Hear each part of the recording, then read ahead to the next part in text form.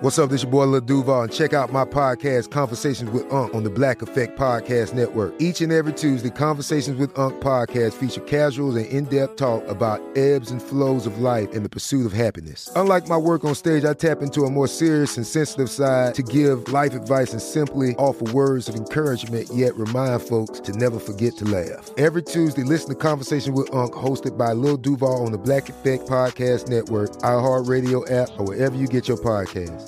Presented by AT&T. Connecting changes everything. When you buy Kroger brand products, you feel like you're winning. That's because they offer proven quality at lower than low prices. In fact, we guarantee that you and your family will love how Kroger brand products taste, or you get your money back. So next time you're shopping for the family, look for delicious Kroger brand products, because they'll make you all feel like you're winning. Shop now, in-store, or online. Kroger, fresh for everyone. Hey everyone, this is Jodie Sweetin from the podcast How Rude, Tanneritos. I've been needing a quick getaway with my family, and the 2024 Hyundai Santa Fe is the perfect vehicle to take us there. It has standard third-row seating, so I'm able to pack my entire family, plus pets, in the car, while also having enough room for our camping essentials. Available H-Track all-wheel drive will get us through any dirt trails, and available dual wireless charging pads will ensure we never have to worry about getting stuck with a dead phone in the middle of nowhere. Visit HyundaiUSA.com or call 562-314-4603 for more details. Hyundai, there's joy in every journey. Hello, and welcome back to Movie Mike's Movie Podcast. I am your host, Movie Mike. Today, we are talking 80s movies. It's a genre I often overlook, but there are so many essential 80s movies I wanted to dedicate an entire episode to pick some of my favorites. In the movie review, we'll talk about a new A24 film starring Pete Davidson called Bodies, Bodies, Bodies. It's being described as a Gen Z slasher, so I'll give you my thoughts on that. And in the trailer park, we'll keep it in the A24 film productions, and we'll talk about a new movie that just came out called Funny Pages that I can't wait to see because it looks very nostalgic. So that is what we have coming up on this week's episode. Thanks everybody for being subscribed. Shout out to the Monday Morning Movie crew. And now, let's talk movies. In a world where everyone and their mother has a podcast, one man stands to infiltrate the ears of listeners like never before in a movie podcast. A man with so much movie knowledge, he's basically like a walking IMDb with glasses. From the Nashville Podcast Network, this is Movie Mike's Movie Podcast. I was asked recently, what are some of your favorite 80s movies? And I think unfairly, I overlook the 80s when it comes to film. I think I tend to associate them with very cheesy rom-coms or teen movies. That is just kind of what I think about when I think about 80s movies.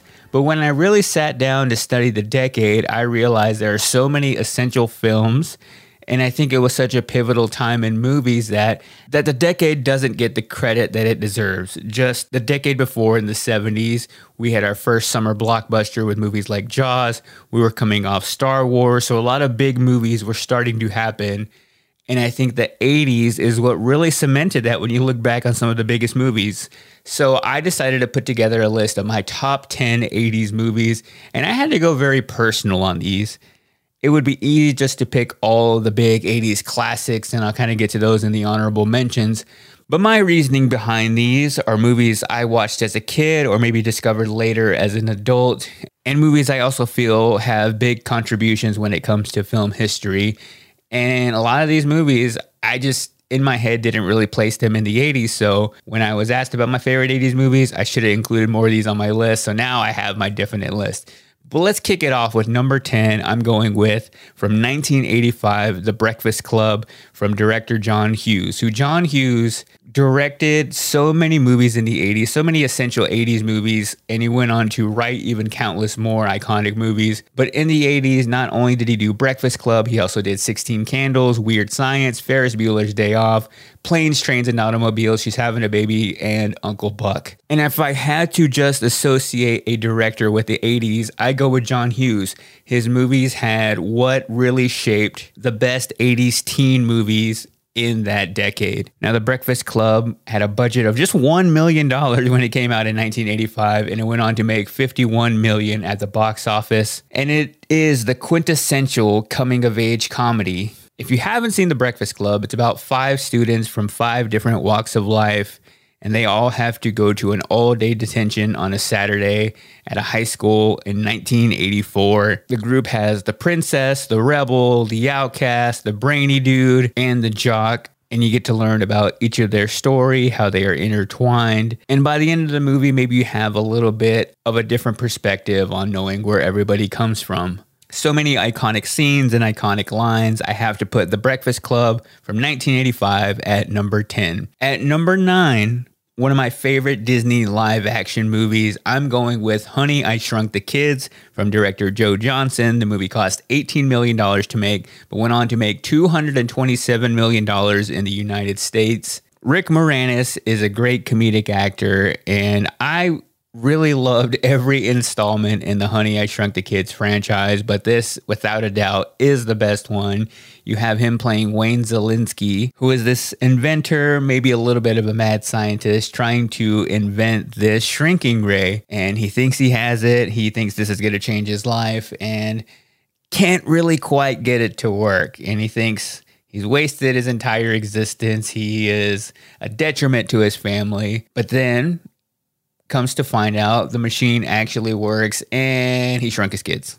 He destroys the machine and throws out the kids in the trash, and then they have to go from out on the curb in the trash and make it all the way back into the house. This is one of my favorite family adventure movies, and I think it's because of all the things they have to encounter getting back into the house. And this is a movie that I felt really played into kids' imagination. As a kid, that's kind of where my mind went to. Like, what would happen if I was really small? How would things kind of be from that perspective? And that is what this movie did. And I love the 80s feel in this movie, from the wardrobe. You have the neighbors and the way they battle against each other. It just has that 80s American feel to it. But what this movie really captured through the use of real-life animatronics is it had a very practical feel to it. The director of this movie wanted the characters to interact with some of the things going on to give that more authentic feel. So that's another thing I really loved about the 80s. They didn't really have that CGI technology yet. They couldn't just green screen everything in. They had to create real robots like the ant in this movie and do things through practical effects or camera positionings, do some forced perspective. But a lot of that just feels a little bit more authentic, feels a little bit more warm to me. And this is also a movie I try to revisit pretty frequently, especially now that it is on Disney Plus. So if you haven't seen this movie in a very long time, or if you have kids and haven't exposed them to this movie yet, let them watch it and see if they enjoy it too, or if they just think it looks really outdated. That would crush me a little bit, but I think everybody deserves to see Honey, I Shrunk the Kids at least once. So at number 9 from 1989, I'm going with this one. At number 8, speaking of action adventure from the 80s, I'm going with The Goonies from 1985, directed by Richard Donner. The movie cost $19 million to make and went on to make $125 million at the U.S. box office. This movie has my favorite group of kids in any movie. Not only do you have such great actors like Sean Astin, Josh Brolin, Corey Feldman, Jeff Cohen, Carrie Green, Martha Plimpton, one of the iconic actresses from the 80s, and you have all those actors, but each one plays such a great character, and that's what really makes this movie. They are all just so well defined and have their own individual roles and personalities. And as a kid, when you watch this movie, you kind of put yourself in the position of which one you would be. And not just because my name is Mike, but I greatly identified with Mikey in this movie. But I love that it is a story about a group of young misfits. And growing up, I think we all kind of feel a little bit like outcasts. We feel like we're not the coolest or the most popular. And that is what the Goonies set out to represent. That group of misfits, that group of kids who never really fit in anywhere, but can do crazy, amazing things with the power of friendship. So they call themselves the Goonies. They discover this ancient map and set out on an adventure to find the legendary pirate's lost treasure. And I think if you were making a list of the most iconic characters from the 80s it wouldn't be complete without Chunk and the Truffle Shuffle. Probably couldn't make that scene today. I think it would be a little bit too offensive. But growing up as a chunky kid, I felt that. So at number 8, I'm going with 1985's The Goonies. At number 7, we're getting to our first R-rated movie on the list. Maybe could have even had a more hardcore rating. But I'm going with 1983's Scarface, the most twisted version of the American dream that has ever been created.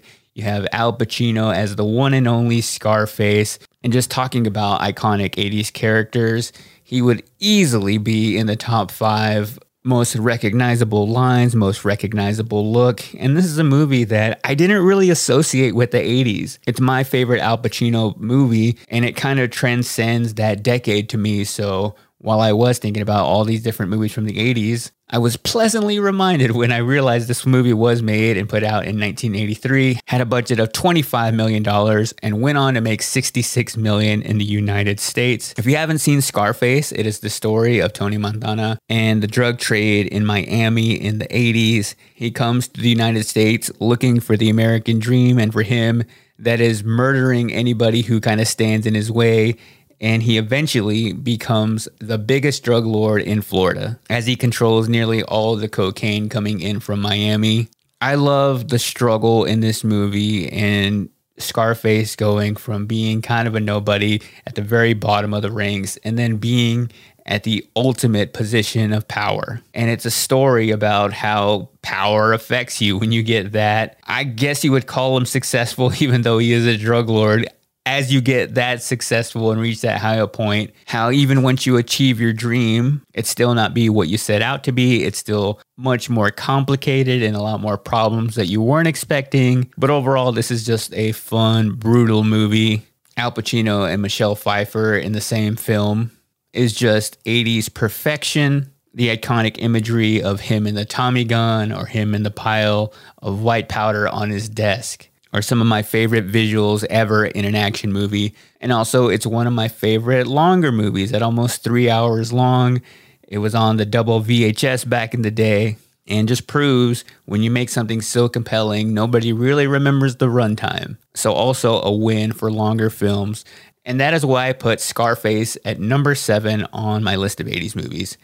Moving on now to number 6. From 1987, a movie I just love, and maybe not a whole lot of people have heard of or let alone seen, but I'm going with Born in East LA, starring Cheech Marin, directed by Cheech Marin, his directorial debut. A really low-budget comedy, but went on to make $17 million at the box office. But beyond the numbers, beyond maybe this not being one of the most recognizable films of the 80s, this movie was very important for me. It's about his character named Rudy, who plays an LA-born American who is mistaken for a Mexican illegal immigrant and deported to Mexico. And then the entire movie is him trying to do everything he can to get across the border and get back home. So he takes on all these odd jobs in Mexico. He's also having to fit in because he's more American than he is Mexican, hardly even speaks Spanish. So the whole idea of him being in Mexico is bizarre to him, even though he is Mexican-American. This is a movie that my family and I would sit down and watch together, and it really brought us all together because there aren't a whole lot of movies, especially comedies, that are put out in America that represent Mexican-Americans. It was one of the first films that really did that for me. And although it is a comedic approach to the situation, the movie is still really relevant to today's world. It pokes fun at a lot of the things and doesn't take itself too seriously. But at the core of the movie, it does show some of the struggles that Mexican Americans face when it comes to discrimination. So I always kind of latched on to that theme of this movie. Even though it is a pretty ridiculous and fun movie, it can still say something. And I did find there was a brief period in the 80s where movies were getting made like this, geared towards telling Mexican-American stories. I almost put another movie on this list, Stand and Deliver, which is another one of my favorites. And that movie came out in 1988. So I feel like there were a lot of these movies made in the 80s, speaking with Latino voices. And I would quite honestly like to see more of them. And here's just one of my favorite scenes from the movie whenever he is going to pick up his cousin from the factory, and the factory gets raided and they find him hiding inside of a giant teddy bear. So that is kind of the scope of the comedy in this movie. Finish cocktail, everything? Huh? Where's your green card? I don't got a green card, man. Where were you born? I was born in East L.A., man. You were born in East L.A., huh? And who's the president of the United States? The cowboy guy on TV. The guy was on Death Valley days. I was John Wayne. Get him out of here. So at number 6 from 1987, let's go with Born in East LA. Made it to the top 5 now, going all the way back to 1980, kicking off the decade with The Empire Strikes Back. That's what I'm putting at number 5. Quite possibly the best sequel ever made. And even though A New Hope is my favorite Star Wars movie, this is such a strong follow-up. It has some of the most iconic Star Wars imagery ever. Like, this is the movie that you kind of associate all the big moments with Star Wars. The movie was directed by Irwin Kershner, who had never directed a blockbuster before. It cost $18 million, but went on to make over $500 million. And I found a clip of the director, Irwin Kershner, talking about the struggles taking on his first blockbuster and how complicated the balance between sci-fi and comedy and love is while making this movie. I felt I needed humor in the picture, and yet I couldn't have gags. I felt I needed a love story, and yet I couldn't have a lot of smooching and kissing and all that stuff, and it had to all be more implied. I knew I needed something powerful going on inside Luke's soul. And he really carries the picture, of course. And hearing him talk about that, I realized he completely set out and accomplished what he was trying to do, because I think that is what makes The Empire Strikes Back so great. It's also funny, but doesn't try to be a straight-on comedy. There's a very delicate balance that a Star Wars movie has to go through, even so early on, to be that perfect balance and blend of everything, to not appear cheesy, to be taken seriously by audiences. And I feel like that is exactly what this movie captures. I think the love story and the comedy is perfectly detailed in this scene with Han Solo and Princess Leia. I love you. No. Like, that's it. That is Star Wars Empire Strikes Back in a clip. And you also have in this movie Luke training with Yoda, Luke Skywalker really being the one who carries this entire movie. And then, of course, the most iconic scene in Star Wars history, Luke Skywalker's fight with Darth Vader in one of the most famous movie quotes of all time. If you only knew the power of the dark side, Obi-Wan never told you what happened to your father. He told me enough. He told me you killed him. No. I am your father. No! Could you imagine the audience reaction if that scene happened in 2022 for the first time? We see people flipping out at Marvel movies, yelling at the screen, throwing their popcorn, doing backflips in the chairs.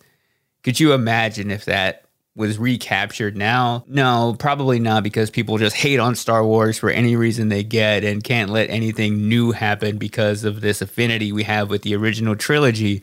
But if we let ourselves open our minds to recreating some of these iconic moments and allowing things to be new and fun, we could have that again.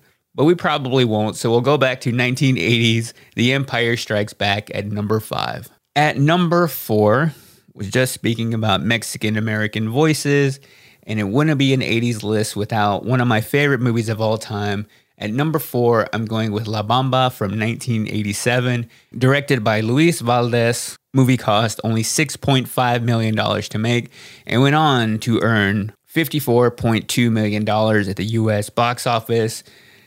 La Bamba is the story of Ritchie Valens and his rise to fame, which happened so quickly, and he was also taken from us just as quickly as his star started to rise.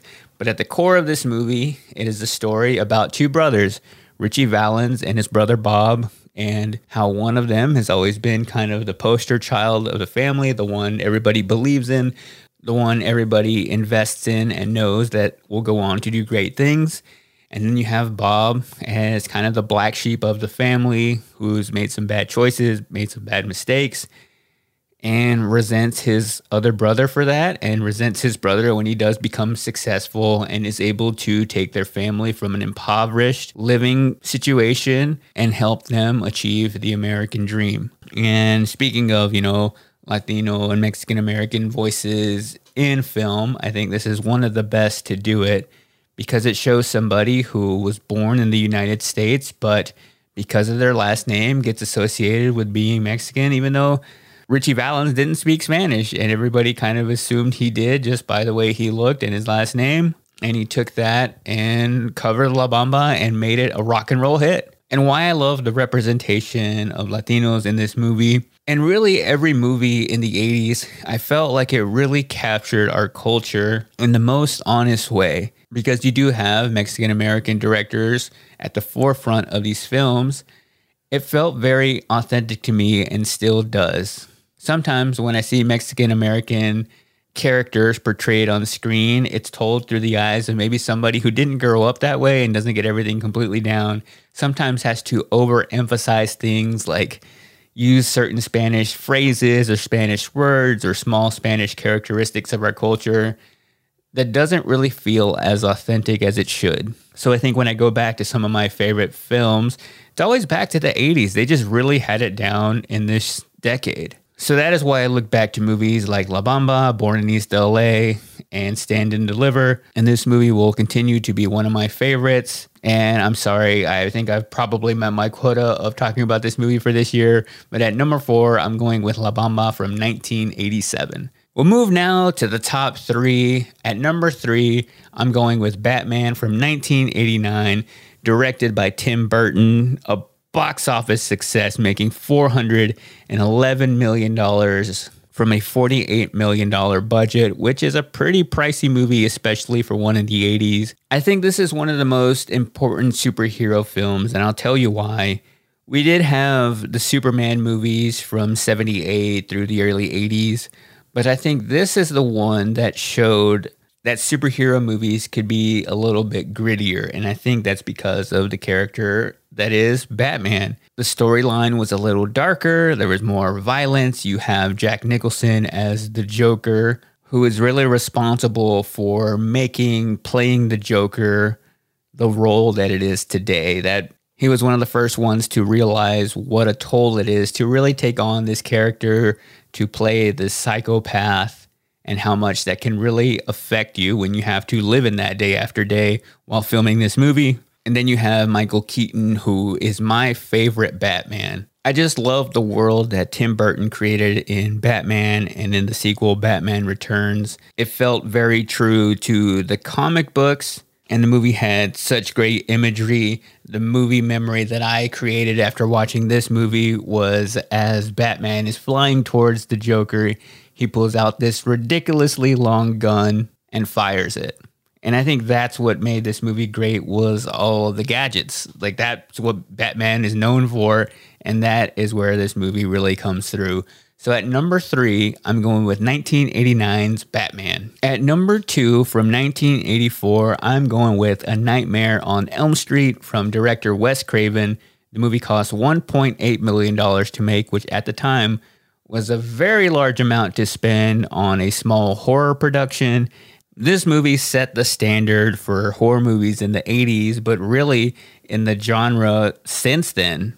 There is so much iconic imagery from this movie, from Freddy Krueger's knife-wielding hand ascending from the bathtub bubbles while Nancy is in there drifting off into sleep.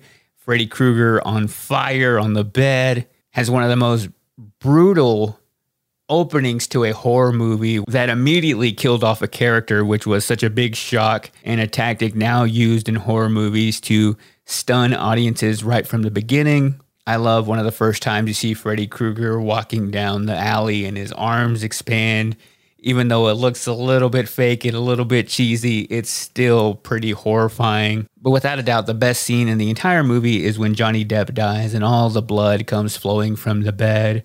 And that also goes back to the use of practical effects and director Wes Craven's vision to show audiences something they've never seen before. And the design of that effect was pretty cool to see the behind the scenes of that, of them actually dumping all that red liquid, creating all these electrical shortages and putting essentially everybody's life in danger on the set of that movie. But they got the shot. A movie I try to rewatch every Halloween, and I think it still holds up. And at the time when this came out in the 80s, I loved all of the posters, all of the TV spots for this. I go back and watch those on YouTube from time to time. And the reason why this movie just had a lasting effect and made so many waves when it came out is because of that idea of us not being safe in our sleep. And that is really where this horror movie goes on an entirely different level. To think there were movies that came out, you would watch them and it would affect your real life. You would struggle going to sleep that night at fears that Freddy Krueger would invade your dreams. That is the power of a great movie and a great 80s movie. So at number 2, I am going with A Nightmare on Elm Street. Before I get to my number 1 movie from the 80s, there are so many honorable mentions. The 80s are such a huge decade. I could probably do several different episodes dedicated to them, but movies that almost made my list and some that you sent in on Facebook, Twitter, and Instagram were Beetlejuice from 1988. This is Spinal Tap from 1984, which is one of my favorite comedies. The Terminator, Ghostbusters, RoboCop, The Shining, Die Hard, Dirty Dancing, Footloose, Bill and Ted's, Ferris Bueller's Day Off, Beverly Hills Cop, which Eddie Murphy had an incredible run at the box office in the 80s, one of the biggest stars in all of Hollywood during that time. Full Metal Jacket, which is one of my favorite movies. You also had some other great horror movies like The Evil Dead. I was never the biggest Indiana Jones fan, but Raiders of the Lost Ark came out in 1981. The Outsiders, big. We didn't even get into any Tom Hanks movies on this list, who also had a great run in the 80s. The Karate Kid, Airplane. Some people said The Little Mermaid, which came out in 1989. I still think this wasn't that great a decade for the 80s Disney movies. They were still in that Xerox era where everything kind of looked photocopied, over the top from Sylvester Stallone. Top Gun, I may have said that one already.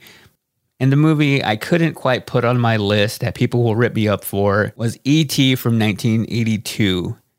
I love that movie. I think it is an important and iconic movie. But when it comes to my favorites from the decade, I never really had that emotional attachment to E.T. I think that was one I needed to experience earlier on. I was born in 91, so that movie felt really old to me, which is weird for me to say. But the one that did make my list was a movie that came out 3 years after E.T. from 1985, and it is Back to the Future, directed by Robert Zemeckis, who also did Forrest Gump, Who Framed Roger Rabbit, and did the entire Back to the Future trilogy, actually, from parts 1 to part 3. The movie cost $19 million to make and went on to make $388 million at the U.S. box office. And even though I discovered this movie much later in life, this is truly a movie that defies the 80s. I think it is timeless, even though it is dealing with predicting the future and a date that we've already passed, which is weird to think about. But I just think it has all the best elements of what makes a great movie, of what makes something spectacular to watch. It has comedy, it has action, it has a love story, and it has that sci-fi. So we just talked about last week of movies I would recommend to somebody just coming out of a 10-year coma.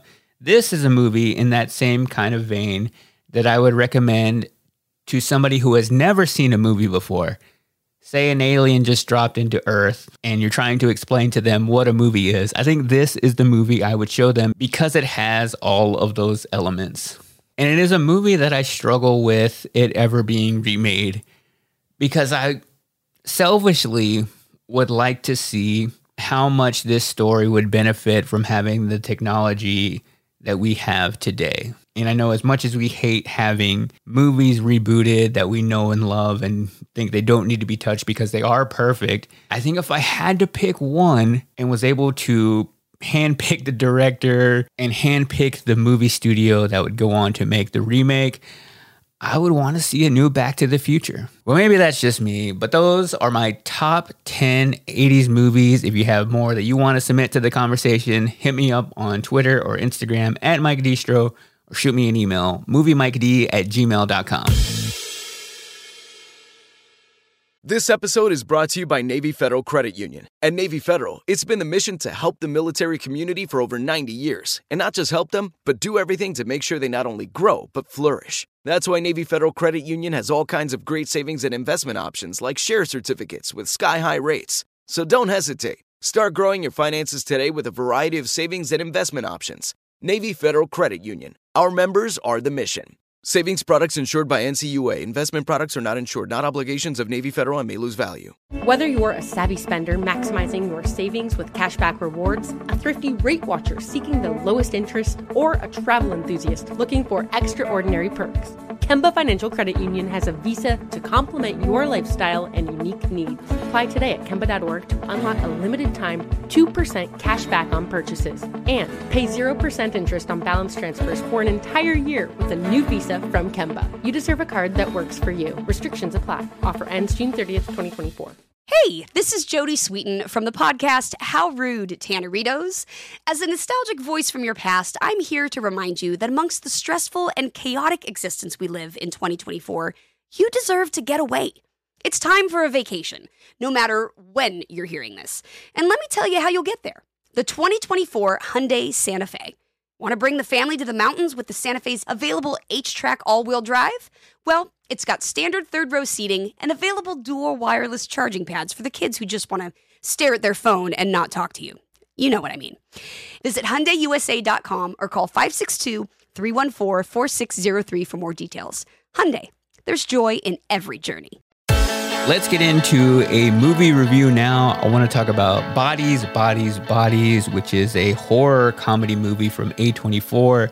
It follows a group of rich 20-somethings who throw this elaborate and somewhat odd hurricane party at one of their mansions. And they play this game called Bodies, where one person is assigned the killer and everybody else has to figure it out. But then some people start getting murdered and they try to figure out who the real killer is outside of this game. So before I get into what I think about this movie, here's just a little bit of the Bodies trailer. Who wants to play Bodies? Guys, I get so stressed out every time we play this. Someone always ends up crying. So how do you play? If you draw the piece of paper that has the X on it, you are the murderer. Our friend is dead. So if you could just, not escalate this situation. I'm not escalating. You're holding the knife and you're moving your hands while you talk. So this movie has a cast of a lot of fresh new faces, which I found pretty refreshing. The most recognizable face, though, you have is Pete Davidson. He is one of the rich kids in this movie. So where the story starts is you find one of the characters who has a new girlfriend, and she is introducing her to all of her new friends who are all these rich 20-year-olds. And they're all getting together at one of their parents' mansions where they're going to drink and take drugs as they await this hurricane that is about to hit. So one night where they're all partying, they decide to play this game called Bodies, where everybody draws a card. And on one of those cards marks that person is assigned to be the killer, and they all have to figure out who the killer is. They turn the lights off, that killer taps one of them, and that person is now dead in the game. And they keep trying to guess and make all these kind of accusations and reasonings of who they think the killer is, while the killer is trying not to be revealed and be able to take out as many people as possible. So that's the game they're playing called Bodies. But then one of them actually dies. So suddenly it gets very serious as they realize there is a killer among them. So what the movie is really about is how well do you know your friends? How well do you know the people you hang out with? And what happens when you start accusing them of killing people? So it goes from them trying to find out who done it in the fictional game to them throughout the entire movie really trying to find the killer. So it is a fun modern twist on that whodunit genre. And I do think this is a pretty important film. And even though I didn't love it, but I did enjoy it, I felt this movie was very fresh and entertaining.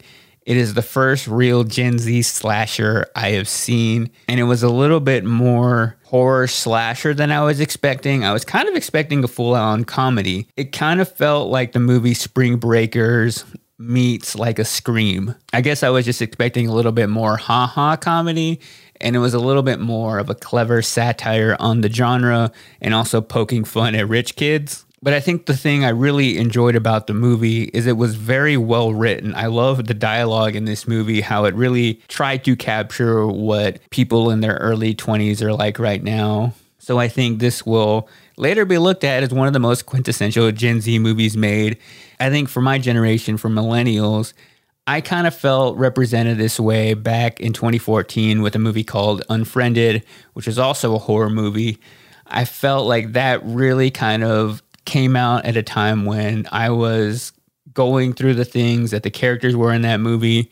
That movie took place entirely over Skype, so the technology was very set in that period of time that I haven't really seen a movie really capture that sense. And even though Unfriended isn't the best movie ever, I just go back and watch that movie a lot because it reminds me of that time. So I do think that Bodies will be that for people probably here in another 8 or 10 years. And why I do think that dialogue is so important, because it is so easy to make a bad horror movie, and where horror movies really kind of get it wrong or really kind of miss out on is that dialogue of really creating a story and creating something believable, which I think Bodies did do really well. Because it's not enough just to rely on the horror elements, to rely on the kills to create a great horror movie, because there's a very kind of delicate balance when it comes to that. If it's just killing all the time, it loses all of its appeal, it loses all of its dramatic effect. But if there's not enough of it, it just becomes kind of boring. So where you really need to kind of focus on in a horror movie is creating great dialogue, creating memorable lines, creating funny moments. In this movie, it is pretty subtle, but even if you stripped out all of the kind of shocking jump scares out of this movie, I still think it's just a great written comedy. And the other thing that this movie does pretty well is that it does keep you guessing along. So the entertaining part of this 90-minute movie is that you'll find yourself guessing all the way through. I think I changed who I thought the killer was 2 or 3 times. And it's very rare that a movie keeps me guessing till the end, but this movie really did that. And something else I kind of found funny, I know it was kind of a satire, but it did poke fun at Gen Z lingo and just Gen Z interactions. And that is the first time I've seen that done in a movie before. As a millennial, I feel like we've been getting a lot of heat lately, as now we are seen as the older, uncool generation. I'm not sure when that happened. I felt like as millennials, we had a really short time to, one, be just criticized by the generation that came right before us, the people calling us entitled. And I felt like for that reason, we never got to make fun of anybody. We got it so quickly of being hated on. And as soon as we got to the point that we could make fun of the older generation, the younger generation started taking stabs at us for being cringy. And I think this movie showed me that their time will come too. It's just weird us creating all these barriers, like we're so different as generations. We're really all the same. We just say words differently. So what I'm just saying is we shouldn't scrutinize people based on what decade they were born in. And it took me watching this movie to be a reminder of that. And I think when it comes to recommending this movie, I think it is skewed towards the younger generation. And I'm cool with that. I think that is who this movie was made for. I think it's supposed to be this generation's Scream and a new take on horror, which I'm all for. I'm all for keeping this genre as fresh as it can be. So if you're just a fan of slasher movies, if you're a fan of some dark and twisted humor, I think you will enjoy it too. But I don't think it's the movie for you if you're wanting to watch something that'll make you laugh out loud continuously, and you won't really be moved by some of the horror and violence in this. It's pretty subtle. It's pretty straight to the point, but I still think overall it is a pretty entertaining movie, and I found myself still thinking about it days after I watched it, and that's all I'll say about that. But if I had to rate Bodies, I would give it 3.5 out of 5 rich kids.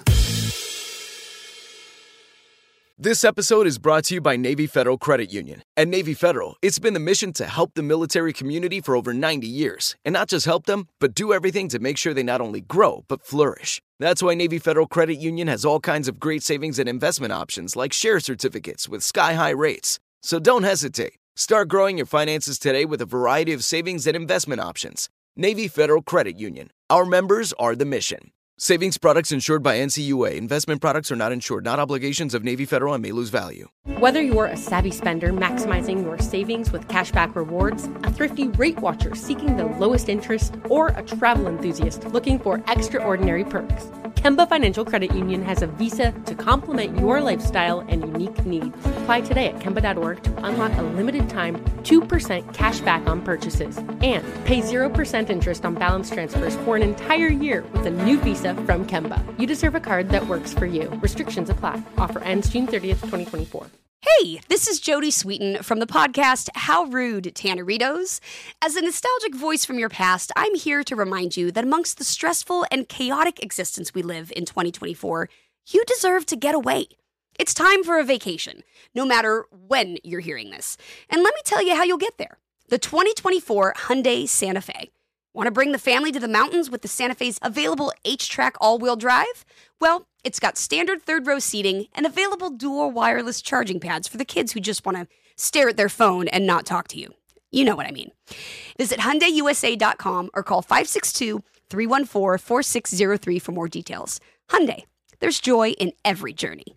It's time to head down to Movie Mike's Trailer Park. I want to talk about a movie called Funny Pages. It just came out in very select theaters this past Friday and is available now to rent on Amazon. You can watch it at home for $7. But it is a movie that you could have convinced me came out back in the 90s and I just missed it. This was one of the trailers that came on before I went to go see Emily the Criminal, and it looked and felt so nostalgic. I immediately thought to myself, I have to watch this movie when it comes out. And I wanted to share it in the trailer park first before I even get a chance to watch and review it, because maybe we could experience this movie together. But what the movie is about, it follows the story of this kid named Robert, who is a high school student and aspiring cartoonist. He is living in the suburbs, and his parents want him to go to school and go on to be something, but he decides to drop out of school, leaves home, moves into a place with a really weird living situation, and then finds this guy who used to work as a comic artist and kind of wants him to take him under his wing so he can also achieve his dream of being a comic book artist. It's said to be a really twisted coming of age story. Here is just a little bit of the Funny Pages trailer. Robert, meet our friend Wallace. So, it says here you worked for a company called Image. Years ago. Wait, Image Comics? I wasn't an artist. Nobody get all excited. What would it take for a drawing lesson, honestly? You consider yourself a cartoonist, right? I pay you. How much? This is really crazy for me. I've just never met a professional cartoonist before. That's a big deal. I know.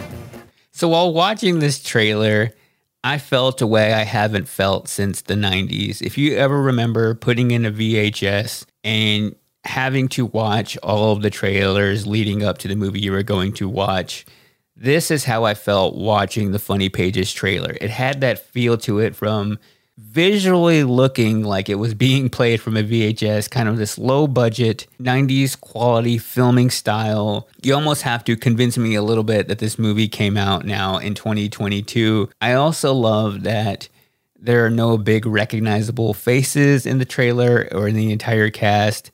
But not only that, is everybody looks pretty ordinary. And I feel like that provides a level of authenticity that you don't really get in movies anymore. When you're telling a story like this and the characters look real, they look like people you would encounter at the grocery store or encounter living in your apartment complex. That is what I want to see. So above all, I'm kind of just excited that a movie can be made like this in 2022 and look like this and feel like this and be a story that feels like maybe a cross between Napoleon Dynamite and Superbad. It also kind of reminds me of the movie Jonah Hill directed mid-90s, of being one to kind of subtly capture the energy of that decade. The only person I recognized from the trailer was Andy Milonakis, who I find hilarious on TikTok. And just from that trailer, it contains some very dry humor. I love the deadpan style of comedy that reminds me of, watching Napoleon Dynamite for the very first time, where maybe your first run through, you don't entirely get it, but the more and more you think about it, the funnier you find it. And I think maybe if this were a movie that came out back 10, 15, 20 years ago, it could be a movie up to that level. At least that's the impression it's giving to me now. But that movie is from A24, out in select theaters now, or you can rent it on Amazon for $7. Not getting paid to say that anyway. It's just a movie that I know I'm going to sit down and watch pretty soon. And if that sounds appealing to you, we can watch and experience this movie together and then talk about it in the movie review. But again, that movie is called Funny Pages. And that was this week's edition of Movie Mike's Trailer Park. And that's going to do it for another episode here on the podcast. Before I hop out, you know what I do every single week, my listener shout out of the week, where I just show my appreciation to you for tweeting me at Mike Distro, sending me a DM, tagging me in your Instagram story, taking a picture of your car's dash as you listen to that week's episode, or send me an email, moviemiked@gmail.com. But today, the shout out is taking me to Twitter in a tweet I got from Kira, who tweeted me and said, "In my family, when we discuss a new movie, we always ask, what did Mike D say about it? So keep those movie reviews coming. You never steer us wrong." So I appreciate that, Kira, and that you and your family do that. I do try to lead you and steer you in the right direction. And I truly just share movies that I am passionate about and that I like and that I hope you will like too.